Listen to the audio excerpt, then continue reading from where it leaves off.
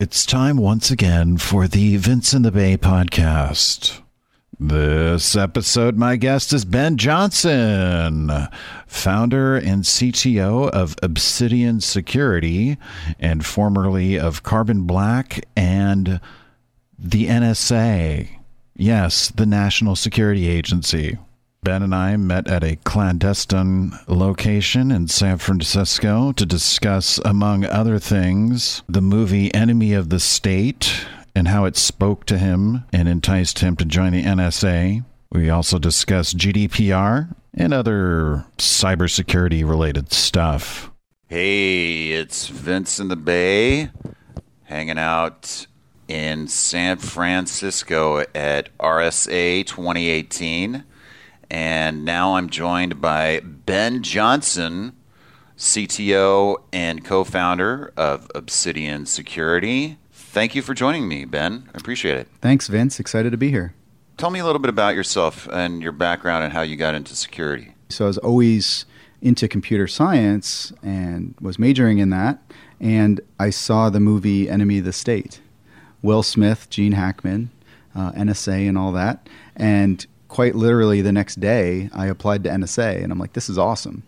So then I ended up joining NSA as a Govy and spent some time there. And then I ended up becoming a defense contractor, working with a bunch of intelligence agencies. From there... Wait a second. You literally saw a movie, said, that looks cool, went over and said, hey, I saw Enemy of the State. This shit looks pretty dope. Where do I sign up? Come on in. Is that really like... Yeah, pretty more much. Or less, I mean, there's painful polygraphs and stuff in the middle there. Yeah. But I mean, I could write code. I had an interest in security, but I really didn't know much about the agency. And back then, they weren't really public. Like now, they're still secretive, but everyone knows who NSA is. Yeah. Back then, it was a lot of people didn't even know what NSA was. Yeah, it definitely has come into the general mainstream consciousness because of Snowden. Did you ever work with Snowden? I did not work with Snowden. Okay. Enemy of the State, the movie it's based on, right? Yeah, there's one in the 70s or something, right? The Conversation. I haven't actually seen that one. You've got to see it. Yeah. It was all filmed right here in San Francisco. And Gene Hackman is in that. Yeah. He plays it's a Francis Ford Coppola film. He made it in between the first two Godfathers. It's dated. I mean, it was in the 70s, San Francisco in the 70s, but still relevant. Still has, a lot of relevancy to today. So, yeah, I certainly would suggest checking out The Conversation. But getting back to our conversation, Ben, so after you were in the NSA. You moved into the public sector. Well, private sector. I did defense contracting, so I could work with a bunch of intelligence agencies, and then ended up there's a few years there. Ended up co-founding Carbon Black. What's Carbon Black? So Carbon Black's an endpoint security product and endpoint security company. The original Carbon Black, which myself and Mike Viscuso co-founded, it was EDR, it was the meaning of endpoint detection and response, continuous recording. Really, we were going in and doing incident response, and incident response in 2010 was copying hard drives and looking at hard drives for artifacts. And we said, what if you recorded every single event on every single laptop so you could rewind the tape? You could quickly see what was going on, but then you could also do detection. So we ended up getting funded, building that up, actually merging with another endpoint company called Bit9. The new entity took the Carbon Black name. It's now maybe 1,000 people. Had a great run there. And then about a year ago, just decided I wanted to do something different and ended up helping to create Obsidian with Glenn Chisholm and Matt Wolf. And you describe Obsidian as a stealth company. What the hell is a stealth company? Basically, it means we're early and we're not really publicly saying what we're working on, but we're a security product company. Okay. All right. Since you're still in stealth mode, I guess, can you at least elaborate a little bit on what sort of security platform you're potentially going to roll out? Yeah, so we believe that we need to provide value to both IT and security.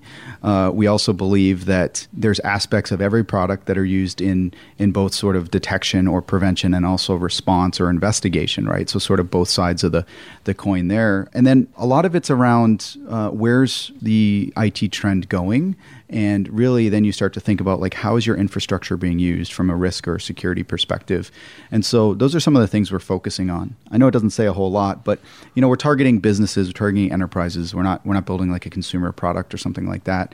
And then we're just here at RSA having a lot of good meetings and chats. Are you paying attention to any of this GDPR stuff? I think it's hard not to. Yeah, that seems to be something that a lot of people are buzzing about. What are your feelings on that? Is there something about it that affects you or affects the way you build your business model? Yeah, so I mean, absolutely, we have to consider data protection, data privacy aspects of our product and how we store information. But we also are building a product that enterprises will use for security. So we have to make sure that our product doesn't allow abuse by the security team or something, right? Like a lot of security teams have a lot of visibility into all sorts of sensitive things across the environment, right? And access to certain files or permissions or things like that. And so making sure that the tool itself cannot be abused or that there's proper auditing and things like that. So yeah, we absolutely have to keep it in mind and plan for it. The one challenge is there's some pretty strong language and strong potential penalties and things, but no one quite knows how it's going to go. Have you been paying attention to this, the CTA, Cybersecurity Technology Accord? Have you heard of that? It was just rolled out a couple of days ago. So, are you talking about the Microsoft one? And yes, Microsoft got the sort of 30, Geneva Convention kind of thing? Yeah. What do you think about that? I think it's interesting because you're seeing a lot of tech companies try to take a stand around what they will essentially participate in or what they will help sort of defend. And actually companies like Microsoft's and other big tech giants, a lot of times there's either criminal organizations or terrorism organizations that are using their services, right? Email or other things. And so they've actually for a long time been very cooperative with law enforcement. So this is more now, when do they actually step in and try to protect, kind of individual citizens, or when do they help like the Pentagon or more, sort of, you could say aggressive organizations. And so I haven't read that accord in detail. I just sort of saw the headlines and stuff. But it'll be interesting to see. And I think what we're seeing with the accord, these tech companies have so much power now that they have to figure out where their sort of ethical boundaries are and where they're going to apply their resources and their power. What do you think the similarities are in doing government, doing defense for government institutions, and then moving over to private industry? Yeah. So one way we look at it is, and it's I think a lot of people look at it this way. There's essentially opportunistic attacks. They're just trying to hit whomever. Could be a person, could be a business, and then there's targeted attacks where they're really after some specific information or some database. Pretty much every organization has to worry about the opportunistic attacks, and quite a few have to worry about the targeted attacks because they have something of value, whether it's organized crime trying to steal your information at scale to monetize it, or actual nation state trying to do something politically or espionage related. I think one thing that maybe gets lost sometimes is if you're a nation state, you're going to try to blend in with the less sophisticated actors. Like you're going to try out you're going to bring the knife first before you bring the tank or the, fighter jet kind of thing. Like if the door's open, just walk through. You're not going to have special forces parachute in or something. So a lot of times, like just because an attack looks unsophisticated or looks like it's using a common tool that any sort of hacker script kiddie kind of person can use, that doesn't mean it's not like the military.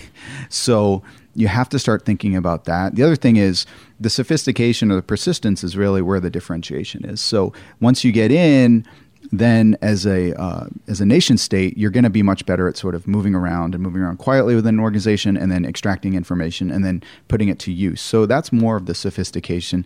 It's a hard problem. The other thing is once you get in, a lot of times you get credentials and you become an insider. So then you really have to figure out as an organization, how do I detect insider threat? Because it might not actually be insider. It might be Russia or China or somebody like that actually stole the person that's sitting next to you's credentials and they're logging into their accounts now. And you have to try to figure out, like, is this normal behavior or not? So there's tons of problems. We're hoping that we can help with some of these. But it comes back to being able to understand, like, is activity in my environment normal or not? And then trying to figure out intent and what's going on. I think the fun thing about cyber is we're all trying to truly stop a bad guy, right? Like it's one of the few professions where you get to fight the bad guy, and usually you don't get shot at in this profession. The other ones that you fight bad guys, you maybe get shot at. As a vendor, we all have to realize is there is vendor fatigue from organizations. They all have like 50, 60 vendors they have to deal with and buy your product and deal with your procurement side and legal and all that. And a lot of times, just because you have good tech doesn't mean a company's going to buy it. Even if you have a good price, there's so much around friction and just how you interact and how you plug into their existing ecosystem. So there's just a lot going on. And when people think about like, well, how are these big companies getting hacked? Sometimes they're making mistakes or not focused enough. But other times it's just you have this mishmash of technology and a bunch of different security products you're trying to use to defend this kind of crazy environment. And guess what? You basically have the military coming after you. It's like it's a losing proposition. So I'm not saying we don't do security. Of course, I believe we need more security, but it's hard and we just have to keep getting better. How about any advice you would give to an average user in a just generally as a security researcher, somebody who's been in the industry? You're you're a user yourself, right? Yep. Like somebody who's just the average everyday person who just wants to keep some things in mind about how to be secure. Get rid of stuff you don't need. So if you don't need those Flash plugins or those Java plugins or those extra accounts, get rid of those. And then be skeptical. Like, don't just click on those links and don't just, visit random sites. Like, do that. And then the other thing is like use an iPad or something like that. Like if you can use something like an iPhone or an iPad, they've actually done a pretty good job locking those down. Not to say there isn't risk, but just thinking about it like that, like what's the simplest way I can get my web surfing or my email, and then turn all the other stuff off, because that's usually where the vulnerabilities are. Cool. Ben Johnson, CTO, co-founder of Obsidian Security. What does Obsidian mean? It's a volcanic volcanic rock. Wow. It's also in Game of Thrones. It's called Dragon Glass. So what's the idea behind using that as the name? Well, we just like it. Also, carbon black was black, and then Obsidian's black, and then we feel like we're going to take all sorts of sources of information and sort of form conclusions, which I know sounds kind of cheesy, but some of that. So. If I want to follow up and find more information on Obsidian and track what you guys have coming up, where can I go to find information? Yeah, obsidiansecurity.com. There's even a little form. You can put your email address in and we'll contact you when we have news. I'm at Chicago Ben on Twitter, so I tend to tweet and do things like that. We're at Obsidian Sec, SEC. So Obsidian SEC on Twitter as well. And then we're on LinkedIn and Facebook and stuff like that too. Thank you, Ben. I really appreciate your time. Thank you. Thank you for listening to yet another edition of the Vince in the Bay podcast. Okay, I have to list off all the different platforms that this podcast is available on. I did a little research. You can subscribe to the podcast on iTunes, Stitcher, Google Play, Podbean, Player FM, Listen Notes, Pod Paradise, Castbox FM, Blueberry, that's Blubrry, Mixcloud, SoundCloud, Podchaser, Storyo, it's Storiyooh, MyTuner Radio, and Castrex, among other platforms. Speaking of platforms, check out my blog. It's vinceinthebay.com, and hit me up on Twitter, twitter.com/vinceinthebay. Ciao.